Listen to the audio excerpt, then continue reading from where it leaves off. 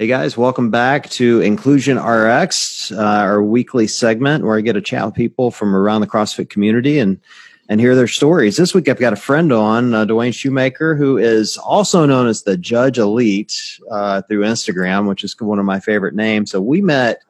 When did the last time I see you? Was it at the Winter Classic here in Cleveland? Miami. We ran into each other in Miami at dinner for a couple minutes. Yeah, I was under the weather in Miami, so I don't remember a ton of Miami, to be honest. I think I had the Rona, but I'm not positive. But yeah, so you're a judge, CrossFit Judge, which for those of you that if you've never met him or been in a comp, if you have been in a comp with him, you've probably been no rep more than once. How long have you been doing that? You've been doing this for a while, right? 6 years. Oh, wow. 6 years. How'd you get into CrossFit? So I was a football player.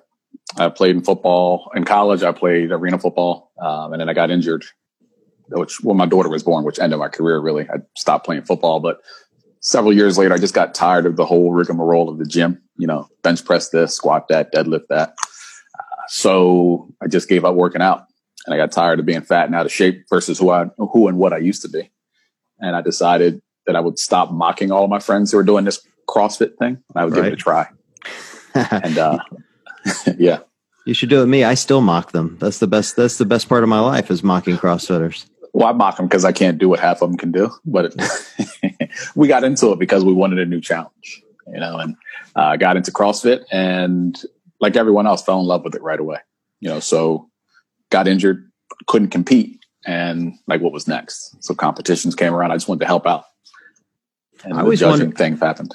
I always wondered as a judge, to tell the truth here, like you're out there watching these the most elite athletes on the planet. Do you get a little rush, just a little rush from tossing a no rep out there on somebody? So the no rep in and of itself doesn't give you the rush, but being out on the floor, like you're competing. Every judge will tell you, look, I'm competing with you. I want to win. I do not want to be out here the last one on the floor with you. Nice. One phrase I tell athletes when I judge directly, and I still do judge here and there, but just running events, look, move as fast as you need to. I'll let you know if anything needs to change. But yeah, it's a rush for sure. And then the no reps, especially depending on the athlete, we know some athletes don't like them because in their world, it never happens.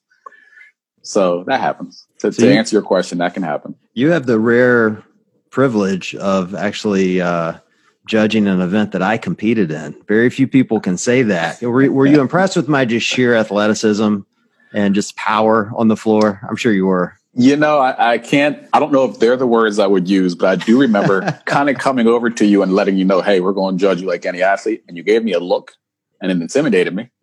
So I figured this guy is to be left alone. So told all the judges, let John do what John does. Well, John fell right on his face in that word. That was the most embarrassing moment, man. Like I forget what the rep scheme was, but it was bike and ski erg, and we had burpees over the bar, and me and my partner were wrapping up our burpees over the bar, and we were going to finish in second.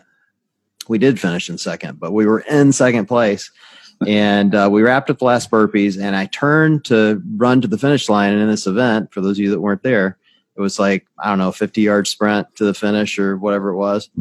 And in my mind, I thought, okay, all you got to do is get over the barbell. That's it. Get over the barbell and you can sprint home.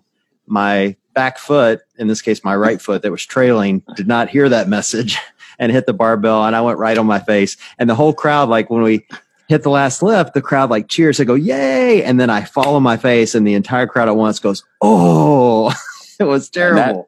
That was a hard floor. That was a very hard, unforgiving cement floor. Well, you don't feel it in the moment. Like, I didn't feel it at all. It's the adrenaline pushes you through. It was so embarrassing. And then, because of what I do, people start sending me videos, people that were videoing it, they like start peppering me with shots. And I'm like, oh, this is so embarrassing. It's so bad. So how'd you get into judging then? So going from CrossFit and like not wanting to make fun of your friends to actually, being part of the process. After I got injured, I just wanted to help the events. I figured that's the least I could do. And it's the community. And this is back in 2013, 14, when the community was everything. And every weekend there was an event or a throwdown. So I was just moving weights. And look at that's crazy. I'd never do that. Who wants to get yelled at like that? That's too much pressure. I just want to move the weights here to there. And then one weekend, someone was like, hey, we need a judge. Can you help? Not at all. Not me. Wrong guy. Literally ran away. And then the next week it happened again. So eventually I helped out. And after the event, someone said, you're pretty good at this. You should think about judging. And my whole thing was, I didn't get into CrossFit to judge. Little did they know the night before I actually had to judge, nervous as I was watching old CrossFit Games videos and YouTube clips. So, I'm at a weekend throwdown. I'm like hand in the air, counting down like it's a real event. So that happened. And then it just kind of turned into an addiction slowly, but surely, as we can see. And it just grew, and it grew into the love I have for it now. Are you dying with all the comps being canceled? You got to be dying with all these comps being canceled, not being out on the floor. Yeah. I mean, we all, more than anything, want to get out of the house. That's the most important thing. Right. I was in Canada on March 13th when everything happened. Like literally the world just grinded to a halt. And, selfishness aside, it was just like, so what do we do? How do we operate now? This is what we do and how we operate, whether you're an athlete, a vendor, a judge. But yes, we're ready to get back out there. I think we all are. Nikki and I have been talking on the show a lot about, the games going online and, taking it down to 5 people. And that's fun to watch. Like, the online comps are fun to watch, but there's just something about watching it in person and watching you guys do your thing. Like, I'm making fun of the no rep thing, but it is like a lot of excitement of watching, did the athlete make the movement? Are they going to get called for it? Or are they not, And then there's the kind of the gamemanship of people, bluntly bitching about bad judging or, bad reps that didn't get called. Like, it's no different than watching a football game, Yeah, it's easy because like football players, if you practice at your practice field every day, of course, your coach isn't going to call you for the same thing you do that's wrong. But when you get in the game, there's a guy in a black and white shirt that will call you. We tell judges, we tell athletes more than anything all the time, we're not your boyfriends, girlfriends, wives, or husbands judging you. So this is going to be a little bit more legitimate. Well, one thing I was really impressed about, and obviously the topic of our podcast is diversity and inclusion. And one thing I've always been impressed with the judging team that you're a part of is you guys have a really diverse group of colleagues that you're working with. Like, how do you just talk to me a little bit about that? Like, how does the team come together? How do you guys coexist? Like, is it hard, easy? Just kind of some details. It's a little bit of both. The reality is, honestly, John, that you go to these events blind. You don't know anyone. So the first time you go to Wodapalooza, to Granite Games, to MACC, to any of these events, you don't know anybody. And you're really just there to judge. You want to help out. And then what you see is, I'm not looking for male or female, black, white, Asian, none of that. I go through some of my best friends in this community and you would see a wide variety, obviously, as you've alluded to. You want skill, you want passion. And what we've found about each other, you and Nikki are passionate about what it is you do. The athletes that compete, passionate about what they do. And you find out that the same folks are volunteering weekend after weekend, flying all over the country, driving all over the country. And they're showing that I love this. And when you realize that, you realize, what, I never even noticed that person was not the same race as that person. And that's so cliche and vague to say nowadays, especially with the hot spots of what's happening in the world. I don't see color. But you don't. You see skill, you see passion, you see a love for it. And then as those people have a great time, they reach out to other people. They'll say, hey, I was with my friend John. You got to come out to Cleveland. It was a great time. You'll love him. Come on out. And then three more people join. So I think the inclusion of it's that you have a passion for it. Come on in. We'll help you be a better judge. I can teach you how to count a squat. I can teach you how to count a clean and jerk. Can't teach you that love for it. See, now you're really ambitious if you're saying you can teach me how to squat, just for the record. Below parallel. That is. Yeah. Okay. Maybe it'd be a sketchy moment. We'll see if you can. I hear you though. Like, I hear that a lot. Like, I mean, obviously that is like kind of the cliche thing you hear from time to time. I don't see color. I found when you're, in a gym, like I don't compete, but I'm still doing workouts side by side with people. You don't think about people, the social dynamics of the people you're working out with. You're just trying to survive, right? You're just trying to live. And I'm sure the athletes are no different. I do think though, there's a real connection. Like once you start making those bonds and those friendships, there's a richness to learning about those people. Are you seeing that between the athletes and the judges? And absolutely. I know you've spoken to a lot of the athletes on your own podcast and such. We'll use a Rich Froning, we'll use a Noah Olson, we'll use a Tia.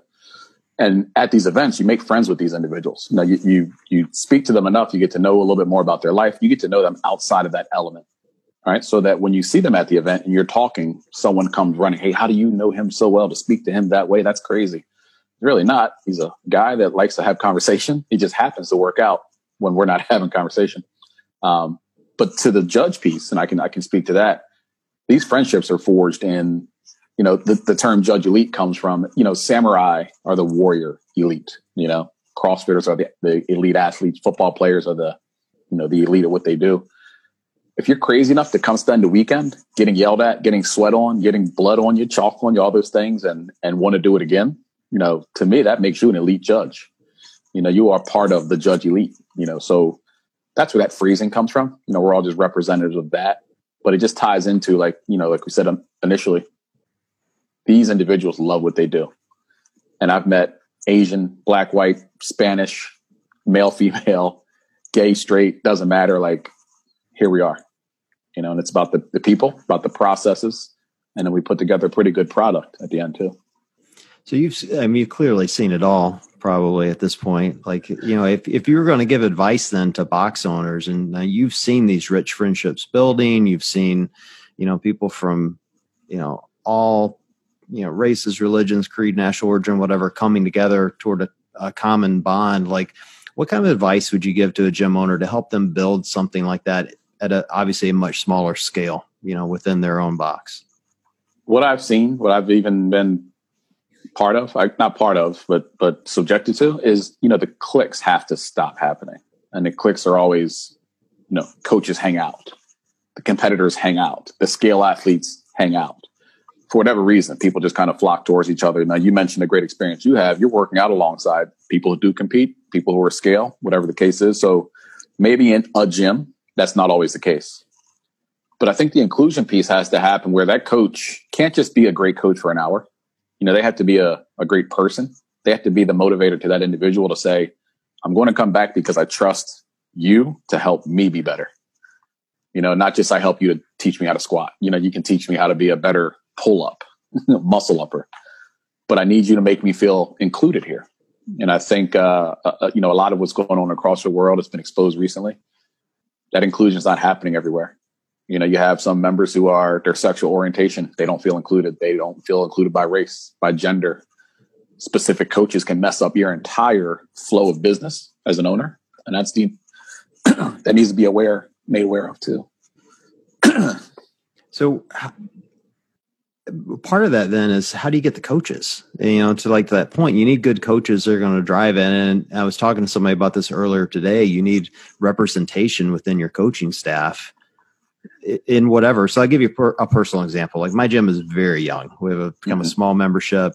The coaches are all very young. They're between the ages of, 21 and 25. So consequently, the bulk of our membership are under the age of 30, and that's okay. They're great kids and they're all stupidly fit. But there aren't very many people my age floating around there. And I can do that, but there are people my age that aren't comfortable in that environment competing with a 25-year-old. Right. So, which is true. Let me ask you this, just in kind of round numbers. Are there a decent amount of representation that wakes up and does the same thing as you, for instance, age? Yeah. Oh yeah. Yeah, definitely. I mean, I guess my point to it is that, right now, and we're a new gym, we're attracting what we have. There's not a lot of representation of people that either people of color or older or whatever. And I'm not saying they need to hire an old white guy. I'm just saying, like, in generally speaking, like, how do we help gyms, find kind of a wider array of coaches to help draw in more, rich, backgrounds and. Absolutely. And I had this conversation with people.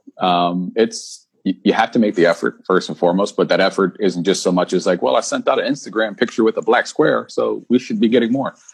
It needs to be step into those uncomfortable environments. For instance, every athlete that decided to do CrossFit, they got uncomfortable and said, I'm coming to try CrossFit. I don't know if there's a school or university nearby. I don't know if there's a boys and girls club. I don't know if there's a environment where maybe there's an older population that someone goes into one day and says, this is what we're off at Gym X across the street. Come in and try a class, try a week for free. And we're going to open our doors and make that happen. That's just one way. making those customers, right? Making those customers, not just gym members, but these are customers because they're buying your product, feel comfortable, feel wanted, feel validated in what you're doing.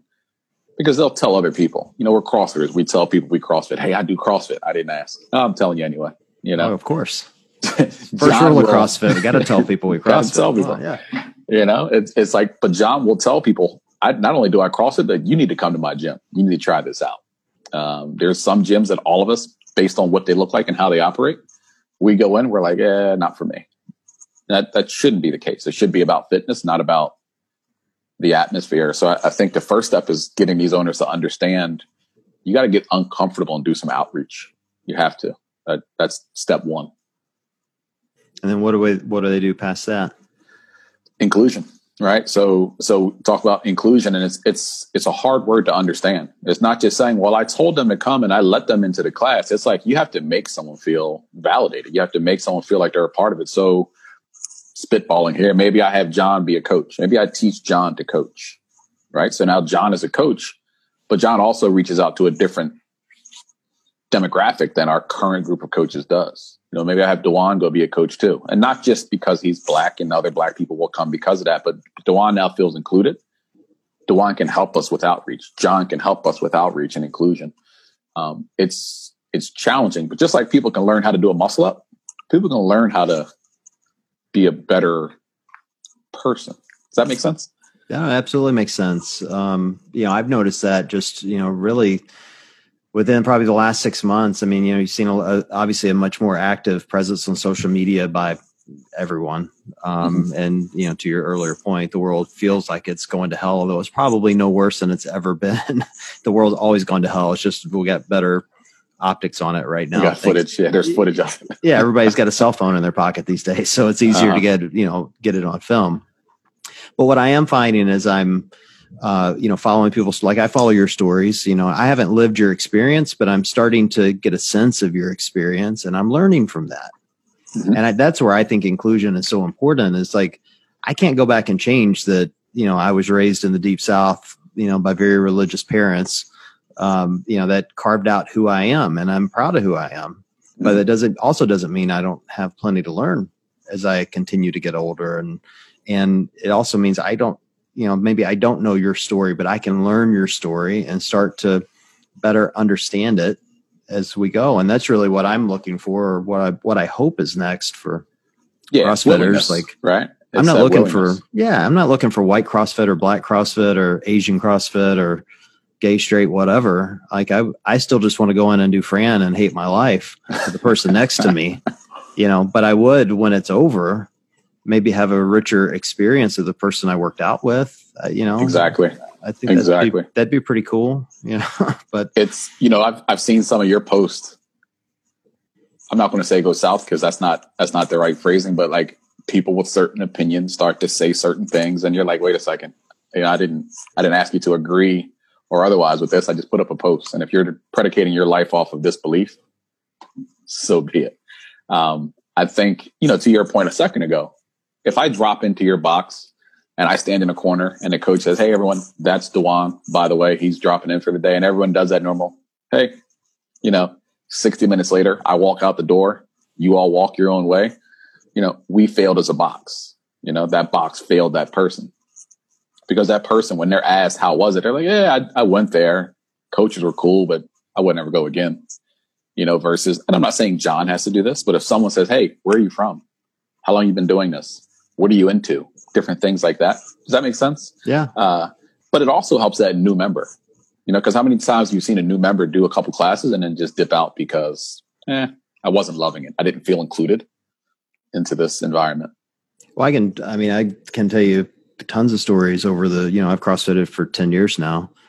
And over that time, you see members come and go. And again, it's not just race. It could be, I've seen dozens of people come in that were clearly, physically kind of a wreck.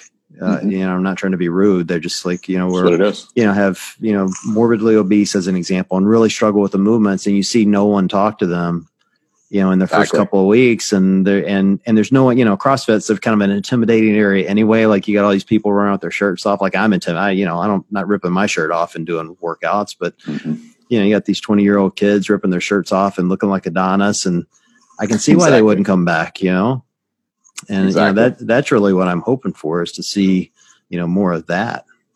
Yeah, I agree with that wholeheartedly. Because that makes a difference. Yeah. Oh yeah. And it makes a difference in people's lives. I think we forget sometimes that CrossFit's really in the business of changing lives, physically and emotionally to some degree, more physical than emotional, but I think I do think they go hand in glove. Yeah. And that's where that inclusion piece comes in, insert demographic here can be included, period. Like you said, obese, super fit, young, old, black, white, straight, trans, like none of that matters. It shouldn't matter. But if one person has failed, the gym has failed. I know back when Blackout Tuesday happened, a lot of gyms made statements. A lot of gyms did not. A lot of gyms dropped the ball in terms of helping their members feel more secure in their decision to be a part of that environment. And again, like you said, insert demographic here. Once they feel excluded, they're leaving. Right. Sadly, everyone has a phone nowadays. Everyone has access to social media. They're going to talk about it too. Yeah. Well, for me, it's about the health of the business, health of the sport. Like, we can stay in our little bubble and continue to make it little country clubs in every box and watch it eventually go out of business. Let somebody else is going to come in and figure this out and do it the right. And there are plenty of boxes that are doing it absolutely the right way. If you remember, like you said, you've been doing CrossFit a while now. I've been in about 8 years myself. Remember when it was almost so cornily commercial that it was like, this is my world. Like my gym is my life. They know everything about me. I'm talking like 2013, 14, 2012, even back in those days. I'm not saying we need to travel in time, but you and I are old enough to remember the old suggestion boxes that the workplace used to have, right, or restaurants, whatever. Let's eliminate that, because who might ever read that box? That box might be filled with stuff from 25 years ago. What about an open house? What about a town hall? What about that corny thing where we have everyone come together and we just talk it out? We figure things out. But when people realize, this gym is more than just a gym, that's when businesses are thriving. CrossFit gyms are thriving. They've become a lot more sectioned off now. Does that make sense? Yeah. One thing that, we'll touch on the judge thing, because that's what I can speak most to in CrossFit. But you've seen me huddle up judges a lot. I'll give you some inside information here that not many people know. We'll huddle it up and we'll talk about not the event. Everyone okay? How you guys doing? Is anyone else here hungry? Or did your feet hurt? Because I'm starving right now. So we're huddled up in the middle of an event at a sanctional at Wodapalooza. And that's what we're talking about. They're laughing. I've even told them, John, like, hey guys, the crowd thinks they see me moving my hand like this. I'm moving my head on purpose to make them think we're having a serious conversation. I just want you guys to relax for about a minute, not think.